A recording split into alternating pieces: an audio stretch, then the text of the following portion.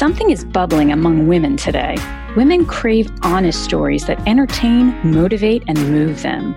Women want reinforcement that they are not alone in feeling the way that they do, and that they can feel good about their prospects. Stories and Strategies for Women podcast will share riveting stories about amazing women. I'm your host, Claudine Walk. A good story, well told, is powerful. A good story can motivate. A good story can inspire action.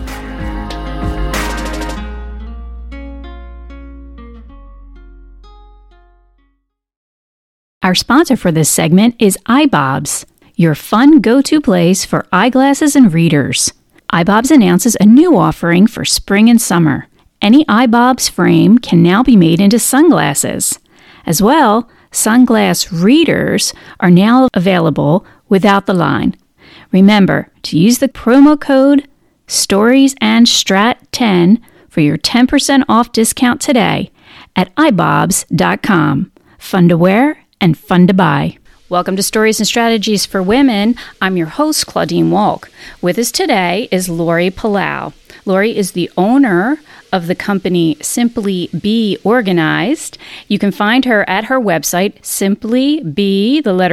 organized.com. She is also the author of Hot Mess, A Practical Guide to Getting Organized, and a podcast host of a podcast called This Organized Life. Welcome, Laurie. Thanks so much for having me. It's such a pleasure to be here. Thanks so much for being with us. So the topic of getting organized is a really popular topic. And it's the kind of thing where everybody wants to do it, but they just don't know how to do it. Everyone wants to do it, but how do they do it? You know, how to get started. And I know your philosophy and what you've taught, there's an aspect to it that's unique and different, in that there's an emotional component. It's not just you just don't feel like doing it, or you don't know what the proper containers are to buy. So I was hoping that you could speak to that a little bit to kind of give us a frame of reference to the type of work that you do, and maybe have people thinking a little differently about getting organized. Yeah, absolutely. And you know, it's interesting. I've been doing this. I started my business in 2009. So I feel like I've been doing it for like 150 years. And when I started it, I kind of was thinking in preparation for this conversation, you know, how my business has like grown and evolved over the past, 10, 12 years that I've been doing this. And it really has, from where I started, my goal was always to help people. And I saw that people, when they were surrounded by clutter or disorganization, was causing stress. And I know that for myself, I was creating organizational systems and strategies for my own sanity. So as much as I loved a pretty bin or pantry or whatever, really it was about how I felt, how that like made me feel when I walked into a space and I didn't see dishes in the sink, or I went to look for something and I knew exactly where it was. And so it's kind of hard for me at the time, it was really hard for me to kind of pinpoint that and articulate it. I just knew it was how I felt. And I saw my friends struggling, and I go, like, you're struggling over silly stuff, which really isn't silly, but at the end of the day, I'm like, you're getting annoyed over, keys and toys and laundry. Like at the end, it doesn't really matter. So let's figure out how to make it work. And so the longer that I did it, I started to really identify how that emotional component really had a big role in the physical clutter. And so I started to develop this framework to just have language around it. And so I broke it down into 3 specific categories. So a lot of times I'll refer to things, and I just want to kind of give some context. So we talk about physical clutter, which is the stuff that you see. It's the obvious things: laundry, mail, dishes, clothes, all of the stuff. Then emotional clutter is what stems from either guilt or fear. And a lot of times that's the unknown, that's the anxiety producing.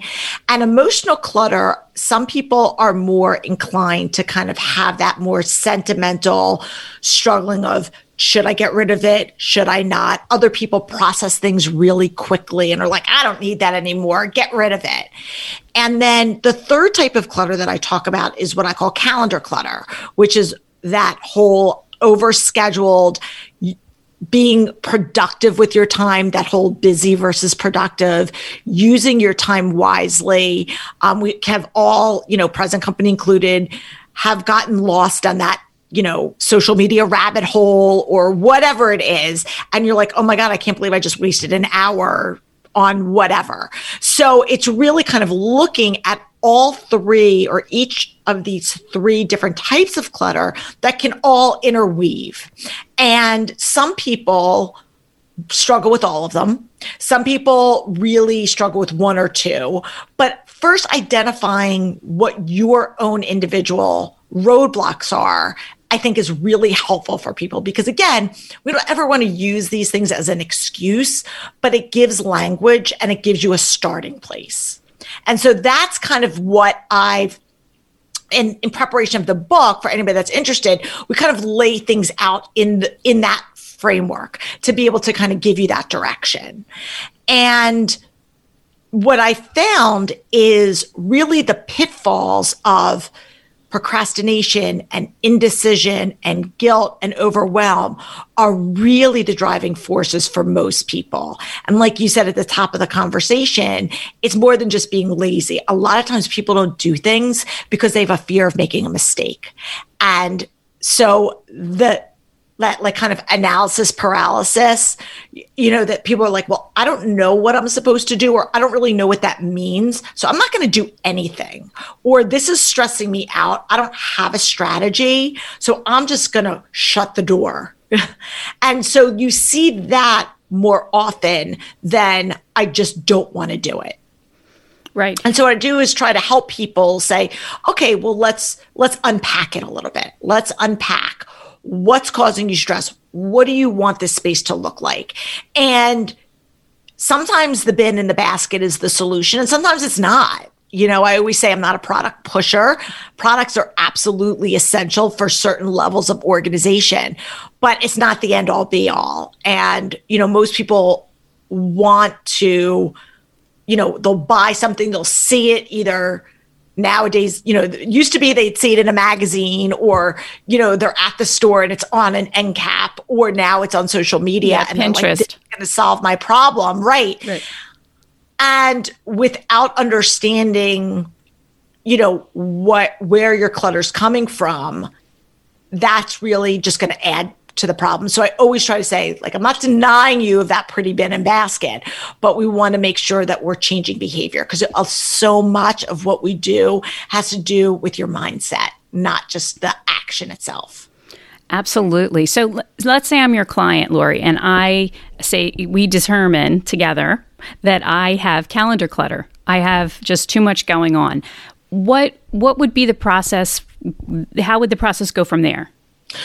So what I like to do is work with you about saying, okay, let's just brain dump your day, right? So we're going to assess, and calendar clutter and emotional clutter are a little bit more difficult to articulate because physical clutter, you see it. It's literally right in front of your face. You're staring at a pile of paper. You're staring at a playroom full of toys or whatever it is. So calendar clutter, we have to actually be intentional about saying, okay, let's look at what are you doing with your day?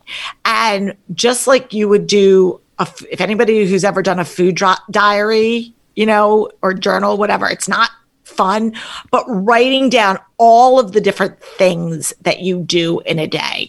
And I always encourage people to do it for 7 days. So anybody that's listening here can do this. This isn't like rocket science. And it doesn't have to be done in a fancy program or app. I mean, you could do whatever works for you. I even have a time block, a free time block checklist that you can, or not checklist, but like a downloadable thing if you want. But literally just write down everything you do from the time you wake up to the time you go to bed, and do it 7 days a week, for 7 days rather, because some days you'll see are busier than others. And, whether you are someone who's a professional that's working outside the home, or you are a stay-at-home parent and you're just juggling household, kids, all the things, and write down. And what a lot of people will find is they have more activities than time in their day. Mm-hmm. So if you think about physical clutter in a closet, If you are constantly bringing in new clothes, you're constantly going shopping, but you're not purging any of the other tasks or the other clothes, eventually your closet's going to be overwhelming and bursting at the seams. And you're not even going to be able to see what you have because it's just going to be so overwhelmed. Well, the same thing happens with our calendar. And a lot of times we'll say, oh, sure, I'll volunteer for this, or I'll do this, or I'll drive to this, or I'll sit on this committee, or whatever it is. And we don't remove things, or we try to cram it all in, or we shame ourselves for not doing one thing for the other. And again, this is not a shaming of social media, but we look at a snapshot of what someone's doing and we're like, they can do it all, which again, they can't. It's just you're seeing little bits and pieces. And we create these narratives that we have to do more and be busy and all of these things. And what's interesting is last year at this time, obviously we were right in the midst of COVID, at least at the time that we're recording this, right? So the end of March, beginning of April, everyone was slowing down. And I had done a whole series on, this is time when people can kind of catch up and whatever. And then it shifted. And I saw more people stressed with calendar clutter because there was no off switch. We were on 24 hours a day. And even though you weren't necessarily driving your kids to 20 different activities or commuting to work, everything got blurred. Like all the lines got blurred between work and school and home and everything. And everybody was together and there was no breaks. And I had more people that were struggling with calendar clutter and knowing when to create those margins and those boundaries because you didn't have those natural breaks. Like, oh, my commute home is I get this time to myself to either think, listen to a podcast, catch up with a friend on the phone, whatever it is, or I drop my kids at their activity and I have time to go run an errand or do things. All of a sudden, we're all together and everything's getting dumped like in one big pot. And people were really, really struggling with how to create that. And so we had to kind of redefine what are we going to do and how are we going to create those guardrails? How are we going to build that margin in? And it's funny because we're great at adding stuff and activities into our schedule, but we're really poor at building in that margin, giving us some breathing room. Yeah, and the margin can almost make you more productive, right? If you add breaks. 100%. And that's really, how many people have ever said, I had this great idea and it came to me in the shower? Yes. Right? Yes. Yep. Well, because that's like one of the few times when you don't have 10 different distractions that are going on at once. So our brains are really, that's when they have time to think and to recharge and for you to process information. When we're constantly in this state of motion and we're constantly doing, it doesn't give us time to really kind of plan and strategize. Now you can get stuck in the other side where, there's people that are uber planners and planners and planners and planners, and eventually you have to execute. So it's kind of, there's people that think about organizing, and I'm like, thinking about organizing and planning about organizing and buying organizing products doesn't do the trick. And I always make the analogy of like buying an expensive high-end pair of running sneakers. People could be like, I'm going to start running, and they buy this like greatest product that's, on the market. But if you don't put them on and hit the road, it doesn't help. You're not solving the problem. And so you have to actually do it. So it's that combination of finding that sweet spot between pausing enough to plan, but then actually pulling the trigger and taking action on it. And that's kind of where I come into play. Got it. Okay. So if you take the time to document your calendar and you identify where your calendar clutter is, then you can start making some changes. Yeah. And so what I tell people to do, so once you do that, once you do kind of like that brain dump and you see all these things, first of all, what I try to do is say, let's look at some of the easy things that are, where can you batch? Right. So I look at like batching. So think of that like you would be zoning a kitchen. How can you put like with like? So if you're somebody, you're like, I'm on the phone here and I'm on the phone there, and then I'm checking email, like where can you batch things together? Where can you say, okay, Monday mornings, I'm going to catch up on all the phone calls, doctors, whatever you want to do. And I'm generalizing, right? I'm like kind of just, but where can you say, okay, I'm going to check email for certain times. I'm going to allow this time, basically giving everything a home or assignment. And so that's one strategy. Doesn't always work. And again, every day, it could be on Wednesdays, I do this. Doesn't have to be every single day looks the same. As a matter of fact, it probably won't, because our lives aren't so linear. You're going to have days, and there might be days where you can say, I can't do this. So that's the thing, is the first thing I tell people is, what here that you brain dump can you either delegate to somebody else? You can just ditch, like get it out. Like, I don't really need to be doing this. I can just abandon ship altogether. Where can I delegate it to either a coworker, a spouse, a child, whatever, have somebody else do this actual task? And what do I really need to do? Like, what is only mine to do? And so a lot of times we'll have things that we're doing that we don't really need to be, and they're taking up time. And so then you look at the things of, what are the things that I enjoy doing and what are the things that I not enjoy doing? And again, we're all grown-ups. We all have things on our plates that we don't enjoy doing, but we still need to do them. But again, there's certain things that we might enjoy doing even though we don't really need to. Like, I enjoy walking my dog. I could easily delegate that task, but I like that quiet time, and it gives me some exercise and I get to clear my head. So I choose not to delegate that, even though I could easily say to my kids, you need to walk the dog. So I think you need to look at what are the things on your plate that are the non-negotiables, and make sure that they're plugged in. And then figure out the things that don't fit in.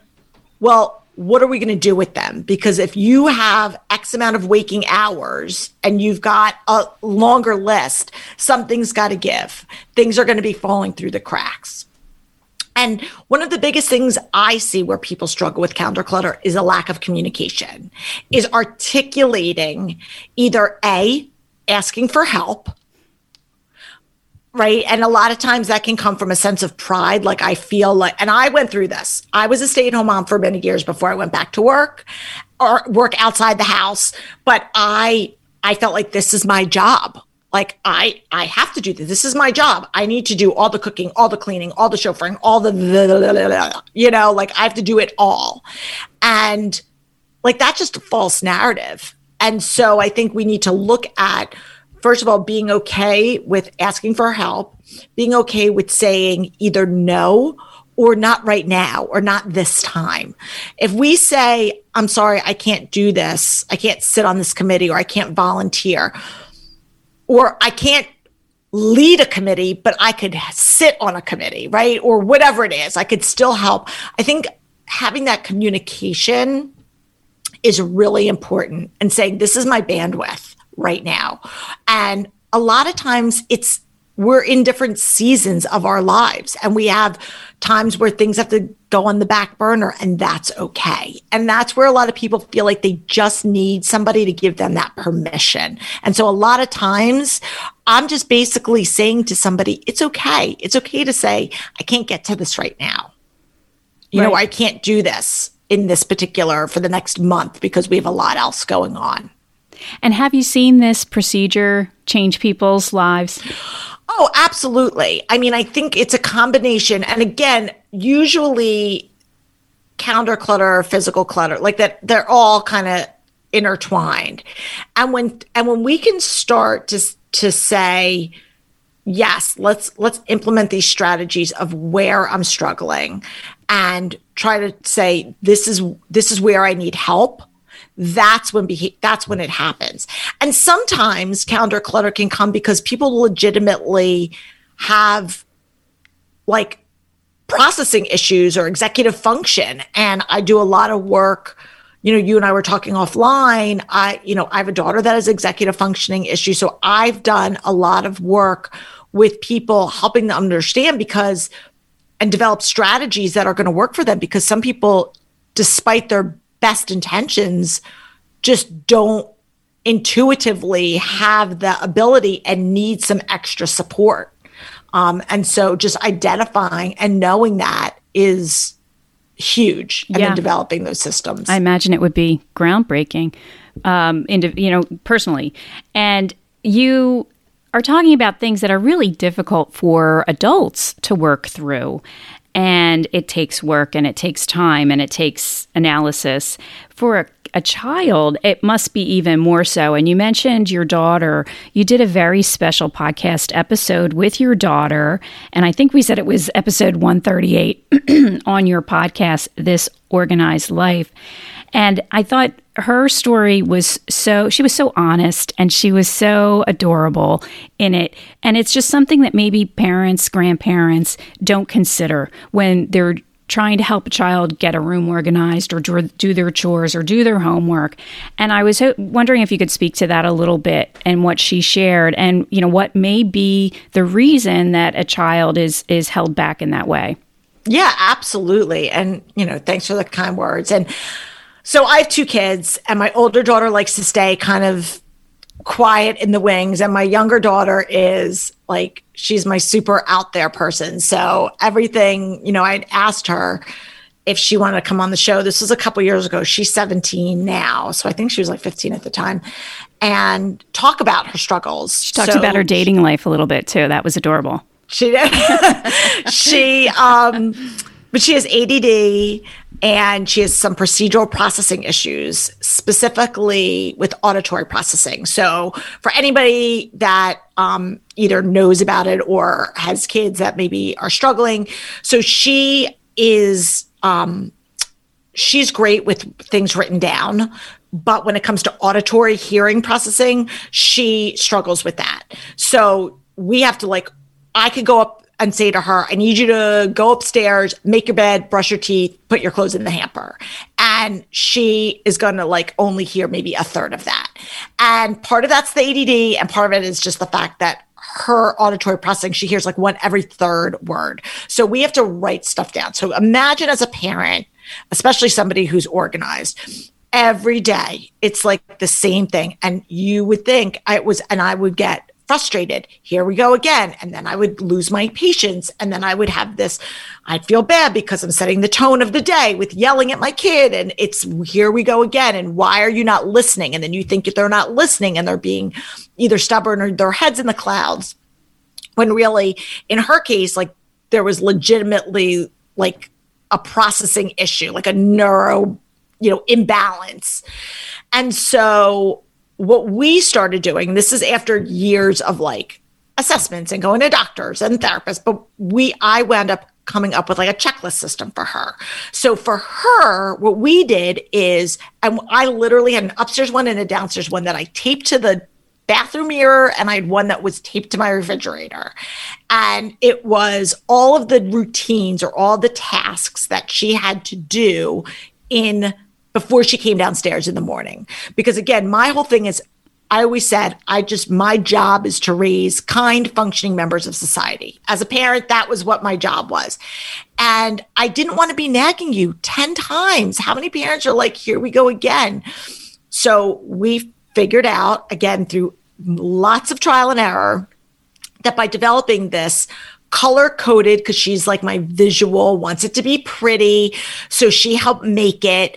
And we just did it in Google Sheets, but you could do whatever and just say she literally had to check off, and she knew. So instead of me going, did you do da da da da da da da, and going down this laundry list of things before she came downstairs, or if she came downstairs, I said, did you check everything off your list? And so it was one thing, and she would go and she could see what was checked and what was missing. And that for us was a game changer. It was a game changer because it stopped me from having to nag. And every week we would just I just print out a new list, or we would do it. And then again, you could get super creative with your kids and their age by doing reward systems if you want, give them an extra 15 minutes of bedtime, or, take them out, give them an extra, whatever you want to do. Like, I think there's nothing wrong with a reward system if kids are doing something. I think positive reinforcement's great. And it was really big because it gave her that sense of responsibility and ownership. And I was very vocal with her, like, you may have to take an extra few steps than your sister, who I can just tell something to and is going to get it. And that was a really big thing for me when talking with adults, because a lot of times they're like, I have one kid that listens and one that doesn't. And why doesn't this kid do something? And it becomes this like contentious relationship over like basic stuff. And so we said, really trying to identify where are people struggling and saying, okay, let's develop a strategy that makes sense for them. So that's really kind of a lot of how, the work that I do when it comes to working with kids. Yeah, it's and you do work with kids individually, specifically. Yeah. And the other thing that I want to say with working with kids, and this is true for adults too, but specifically with kids, is being super specific with what you want. We have, and again, this goes back to that whole communication piece. A lot of times we have a tendency to talk in these broad stroke generalizations. Like, I want you to go up and clean your room. And that's a really gray area. Like, what is clean? Because my definition of a clean room might be very different. And shoving everything in a closet or under the bed, on the surface, your room looks clean, but is it really truly clean? So I think, first of all, that you go back to that whole feeling of overwhelmed and not knowing the strategy. You tell somebody to go clean their room and they're like, I've never been taught that. Like, organization is a learned skill. And so a lot of times people are like, I don't even know how to do that. So we talk about the how to do things, sorting it into piles. And I mean, we could get into that if you want, but it's really about the basic how to do it. But it's, what does that look like? So my advice, and I do this with my own kids when they were little, is break it into small, very specific, actionable tasks. For example, I want you to go up and put all of your clothes in the hamper, or I want you to put all of your Barbies in the bin, or I want you to pick up all your Legos, or I want you to put all your books on the bookshelf. Those are very specific tasks. And it does two things. First of all, it gives clarity, that where you don't have it when you just say, go up and clean your room. So it gives them specific clarity and direction. And then the second thing it does is it makes it less overwhelming because it's definable. I know when I do this task, then it's done. I know once I pick up all my clothes and put them in the hamper, then that is done. And so that releases me. It gives them an end time, as it lets them see the kind of like the end in sight, as opposed to, I'm going to clean my room. I could be here for hours and I don't even know what that looks like. So true. I wish I had that tip when I was raising my children. And the interesting thing is, like, it applies for adults too, saying to yourself, because organization is overwhelming. And a lot of times, again, we procrastinate because it's just, we know that either we don't know what we want, or we don't really know how to go about doing it, or we don't know where is a good point to stop. And so saying, okay, I'm just going to do this drawer. I'm just going to do this shelf. I'm just going to do this area, gives you parameters, as opposed to saying, I'm just diving into this abyss and I don't know when I'm coming up for air. Right. Exactly. Yeah. Someone gave me advice years ago when I started my working from home. And she said, actually, when you have, I'm a to-do list girl. So she said, write down your chores alongside everything else you're doing. Write laundry if you have laundry.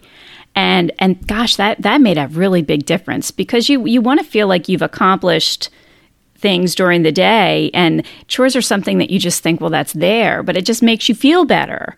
And that's something that your daughter mentioned as well in the podcast. She said that she encourages her friends also to organize because it's going to make them feel better. Yeah, absolutely. And I'll notice, because I give my kids space. Like a lot of times I'll get the question from people is, how much wiggle room do you give kids in order to express themselves, be messy, whatever. And, there's not a one size fits all, but my general rule of thumb is, in the common areas, we have certain rules and guidelines, right? Like I don't want your stuff out all the time. And my house is lived in, again, I don't live in an Instagram post or Pinterest picture. When my kids are working on a project or they're doing stuff's out. But I do ask that, at the end of the day, we put it back and hang up your stuff. And again, it's all about the ease of retrieval. I want to know when I need it, where it is. And that's my mindset for everything is right. It's not about the act of putting it away. It's about how quickly can I go get it when I need it. And so in common areas, we have sort of like kind of general house rules. I allow them, each of my girls, my older one's at college now, but even when she's home, like I allow them some wiggle room to be messy if they want to be messy. I feel like they are allowed to have a certain amount of space. I do have they can't be gray gardens, and there's no food in there. I don't want any raccoons. But if they want to just have their room be a little messy, that's on them. Once it gets to a point where I have a one laundry basket rule. So you can't have more than one laundry basket of either clean or dirty clothes in your room at one point. So you have to have that. That's kind of like my benchmark.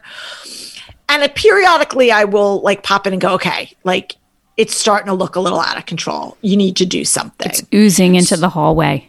Yeah. I'm like, no, you're not doing it. But what's interesting is so many times both of my kids have said, oh, it doesn't bother me. It doesn't bother me. And I'm like, no, we need to kind of go through and let's do a deep dive of your clothes and purge and do all this stuff. And my kids are great. They don't really have they're good with getting rid of stuff, but it's just they'd rather be doing something else, which I completely understand. But once they do it, they're like, I feel so much better. I'm so glad it's done. Yeah.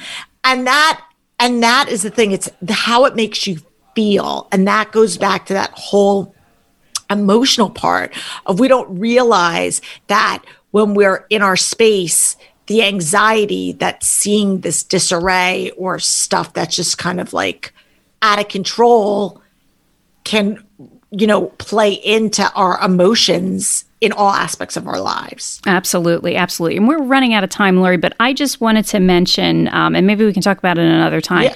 Two things that you've been at this for a while, your business, and I'd love someday to talk to you about how it's morphed into what it is that you do now in your business, because you were originally an organizer and you have clients, you still do, but now you've kind of developed into this whole new area where you're helping other organizers with their business. Mm-hmm. Am I saying that properly? Yeah, no, absolutely. And I can absolutely speak to that. So basically, when I started my business, I knew that I wanted to help people, and it was great. And I was super busy and kind of building out my network of people. And then when I started my podcast and wrote the book, I started getting outreach from people in other geographic areas. And as a human, I'm a connector. I'm that person that if you moved here and you're like, I need a hairdresser, I need a painter, I need a landscaper, call me and I'll give you a bunch of referrals. I'm just that person. And what I found was really interesting was I didn't have a cultivated network of other professional organizers. I knew people that I had seen on social media that were in other areas, but I didn't really have any relationships, any trusted referrals. And I said, you know what, this is ridiculous. There's a lot of art. Thankfully, my industry was starting to get more mainstream. And, like I said, I started in 2009. People were like, what is a professional organizer? I always say there was no Pinterest and no Instagram. So like just marinate on that for a second. And fast forward 2017, you've got Instagram, you've got Pinterest, you've got Marie Kondo, you've got all these things, like all of this very mainstream language giving professional organizing a greater platform, which I love. And I think you could go one of two ways in any industry. When an industry starts to become a little bit more saturated, you get people that tend to kind of, no pun intended, kind of hoard and say, I don't want to share. I'm going to take my toys and I'm going to sit over here. And then you've got people which is kind of the camp that I fall into, which is more the abundance of like the more the merrier. There's plenty of room for everybody. Everyone's got a different style, a different approach, and people resonate with people differently. And so I said, this is an opportunity for me to connect up with other professional organizers so I can say, hey, if I have somebody's mother, sister, cousin, friend that lives in San Diego, oh, you can call my friend Courtney Wilson at Simply Sort, and she's great and she'll take great care of you. And so that's really how it began. It was just cultivating this network of people in different geographic markets. And what I found organically just through working with these people is a lot of them were really passionate about the organizing industry, but maybe came from being a stay-at-home mom or came from being a teacher or some other industry that really didn't focus in on kind of the business side of the business. And we're looking at like, okay, I'm great with products and helping people get organized, but I could really use like a mentor or, I hate the word coach, it's a little overplayed, but really like a business mentor that can help me walk through kind of how to build a business. And so it just, again, organically grew into more of a mentorship community of people that not only am I endorsing and supporting these independent organizers, they don't work for me, they're part of my SBO community, but they're their own companies, and just provide them with like all the things I did wrong. Let me save you some time. Like, don't make this mistake. And this worked for me. And, when you have this scenario, here's some ways that you can address it. And so it's become this really great collaborative community of professional organizers. And I'm just super proud of them. And I love it. And it's allowed me to continue my platform of speaking and doing work about really connecting people's personalities and clutter strategies, and looking at clutter just not as two-dimensional and really looking at it from a three-dimensional perspective. So you uncluttered your calendar.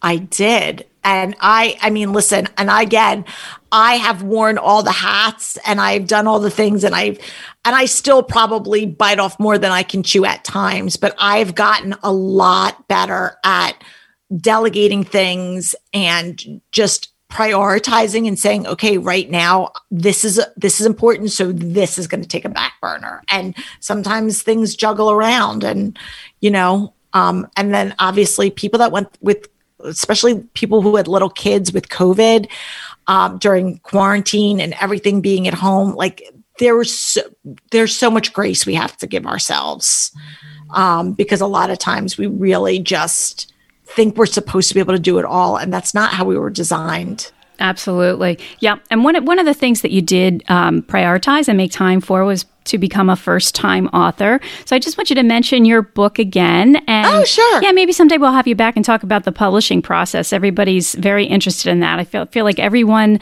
feels they have a book in them, and that's always a great story. But I know we're running out of time. No, it's fine. We have a few minutes. I mean, I have a few minutes. So basically, in short, I kind of always knew I wanted to write a book. And I felt like the area that I felt most confident in writing about was organizing. And so I took the years of experience that I had in working with clients and just through my own experience as a parent and as a wife and just life, and compiled it into this book called Hot Mess, A Practical Guide to Getting Organized. And I wanted to make it more of a resource guide for people. And so we broke it down and we talk about the first it's basically in 3 sections. So the first section is all about what is clutter. And I talk about the 3 different types of clutter. And then we talk about some specific strategies of how to address it. And then the third section is kind of like pick your own adventure. It's a room by room. So you can pick and choose if there's an area that you're struggling with. You can go and I make product recommendations and I talk about some apps that I like and resources that I like that I use. And I pepper it with anecdotal stories, and it's very much told in my narrative. And in terms of the publishing process, for me, that was probably the biggest, one of the biggest areas of struggle for myself internally was figuring out, did I want to go a traditional publishing route, or did I want to do more of an integrated, like a self-publishing or go with an independent publisher? And in the end, I wound up going with the independent route because for me, it was important that I was able to own my intellectual property. And I wanted to be able to get this into people's hands. And as much as I think everybody would love to say, oh, I'm, a best-selling author from, this publishing house or whatever, really, when I really kind of strip back what my goals were, it was to get content in people's hands and to be able to share these strategies with people and make it easy and accessible for them. And nowadays, there's so many different ways that you can go about the publishing process. And, for me, I did hire a team of people. I hired copy editors, line editors, graphic designers. So I really focused in on the areas that I felt confident in, which was writing the content, and then had a team of freelancers work with me on formatting, layout, all of that stuff that I did not know about. And so it was I basically project managed my book. Like I would project manage anything else, any other project. And that was it. So it was very eye-opening and humbling and a lot of work. Worth it. A lot of work. Yeah. I mean, you turn into your own publishing company. Yes. Basically. Yeah. Mm-hmm. And what you've produced is a trade paperback like any other paperback you'd find anywhere. Yeah. Yeah. And then it's like the whole marketing, which is any part of a business, is once it's done, it's how are we getting it out there? How are we getting it in front of people? Putting it in, gifting it, trying to get on, I had a book tour that I did. I did book signings. So all of those things, you're just factoring that in. So again, when you talk about calendar clutter, during that particular season, a lot of other things had to put on the back burner. I took a step back from clients. I only worked with a couple of my long-term clients. There was a point in time where I didn't take on new clients because I knew that I needed to get this done and put it out there. And that was going to require my time. And I only had so much. I need sleep. I'm not one of those people that doesn't need sleep. So unfortunately for me, it's not like, well, I just stayed up till 2 a.m. and then got up again at 5. I wish that were me, but it's not. So I encourage anybody that wants to do it. Thankfully, there's so many great resources and ways to be able to do independent publishing, and it's accessible to people, but it's still a lot of work. And so if you have it in you and you want to do it, I say go for it. Yeah, that's great advice. And just that there's so many different ways that you can go with it. You can hybrid a little bit, or absolutely. And it sounds like that's kind of what you did. Yeah, I did a hybrid. I did a hybrid of it. And, my book is sold at all major retailers, Amazon, Barnes and Noble. And, again, I've worked with local bookstores, and bookstores can pick it up, and some bookstores pick it up on their own. Local bookstores, I went in there like old school, gave them a sample of my book, love for you to carry it than they did. So, I mean, again, it's how much do you want? What do you want to get out of it? And what, again, just like anything, what's your why? What's your why for organizing a space? What's your why for writing a book? That's not from a judgment. You have to know your reason and what is it that you want to get out of it. And for me, I wanted to be able to have something tangible that I could give to people if they wanted me to kind of be with them if I couldn't be with them. And so that was kind of what I wanted to do. That's awesome. And how's it going? How are the sales? I mean, it's great. And I love it when, I have someone that says, hey, I'm in some local little bookstore in Iowa and I just saw your book, which is great because I'm like, how did they see me? But it's awesome to think when people that you don't know, because again, just like anything, when you start a business, you think, okay, the only people that are going to read it, listen to it, watch it, buy it are going to be like the 5 people in your family. And it was the same way when I started my podcast. I begged my family, I go, can you just subscribe to this? Because I don't think anybody's going to listen to it. And then lo and behold, my producer's like, you're on iTunes New and Noteworthy. And I'm like, what does that mean? And he's like, it means a lot of people are listening. And you shake your head and you go, oh, I guess what I'm doing matters, or I guess what I'm doing is resonating with people. And so you just keep doing it and you just can't be afraid of what people are saying because there's always going to be people that aren't going to be supportive, but that's life. And you got to do things for, for why you think you're called to do them. So I encourage any entrepreneur to follow whatever their passions are. That's such great advice, Laurie. We're going to have you back for a whole segment. Oh, thank you. You're so sweet. Yeah, naysayers and keep moving and keep going. And if you have something that you feel has to get out there, do it. Yeah. And I think that has a lot to do with my personality. I'm a very direct, tell it like it is. I'm the tough love mom. And for me, I'm like, okay, like it does. I don't take things personally. Like, okay, if you don't like my podcast, that's okay. There's a million other ones that you don't have to listen to it. You're not hurting my feelings. And the same with my book. I wrote my book because it was something that I felt called to do. Again, it's not the Bible. It's not the gospel. If the world will continue to spin on its axis, whether you read it or not, but I think it's fun and it gives people a different perspective where they don't feel like they have to measure up to this level of perfection. That was really what I wanted to be able to provide people was, okay, a lot of times people are telling you what to do and you're like, okay, that doesn't work. Or a lot of times people are giving you all of this like theory and you're like, okay, that's great, but now what? So I kind of wanted to connect the dots of going, here's a little bit of the why and here's a little bit of the how. And that's kind of what the book hopefully bridges the gap. Do you plan on writing another? I definitely have another book in me. But the thought of doing it is a lot.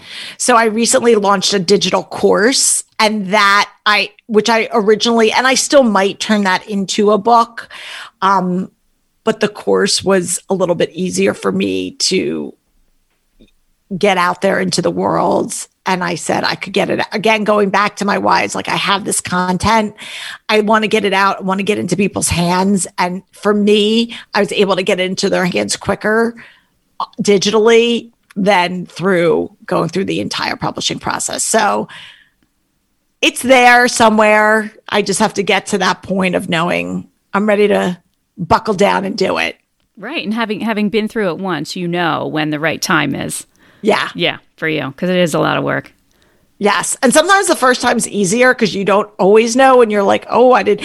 Where now I'm like, oh, I know that this is going to be a really hard part of this, or this is going to be really tedious like this, So sometimes it's like childbirth, you're like, you don't know what you don't know at the beginning. And then you're like, oh no, here it comes. Exactly. Oh, too funny. Well, thank you so much for being with us, Laurie. I'm going to give your locations again. We've been speaking with Laurie Palau. She's the owner of Simply Be Organized. You can reach her at organized.com, and the author of Hot Mess, A Practical Guide to Getting Organized, and also a podcast host of This Organized Life. Thanks so much, Laurie, for being with us. Hope you'll join us again. I absolutely will. Thank you so much, Claudine. Thank you.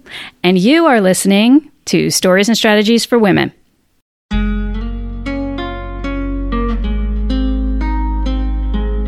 You are listening to Stories and Strategies for Women podcast. If you like what you hear, please subscribe and leave us a review. Visit me at my website, claudinewalk.com. Drop me a note on Instagram @ClaudineWalk. Thank you for listening. We will see you next time.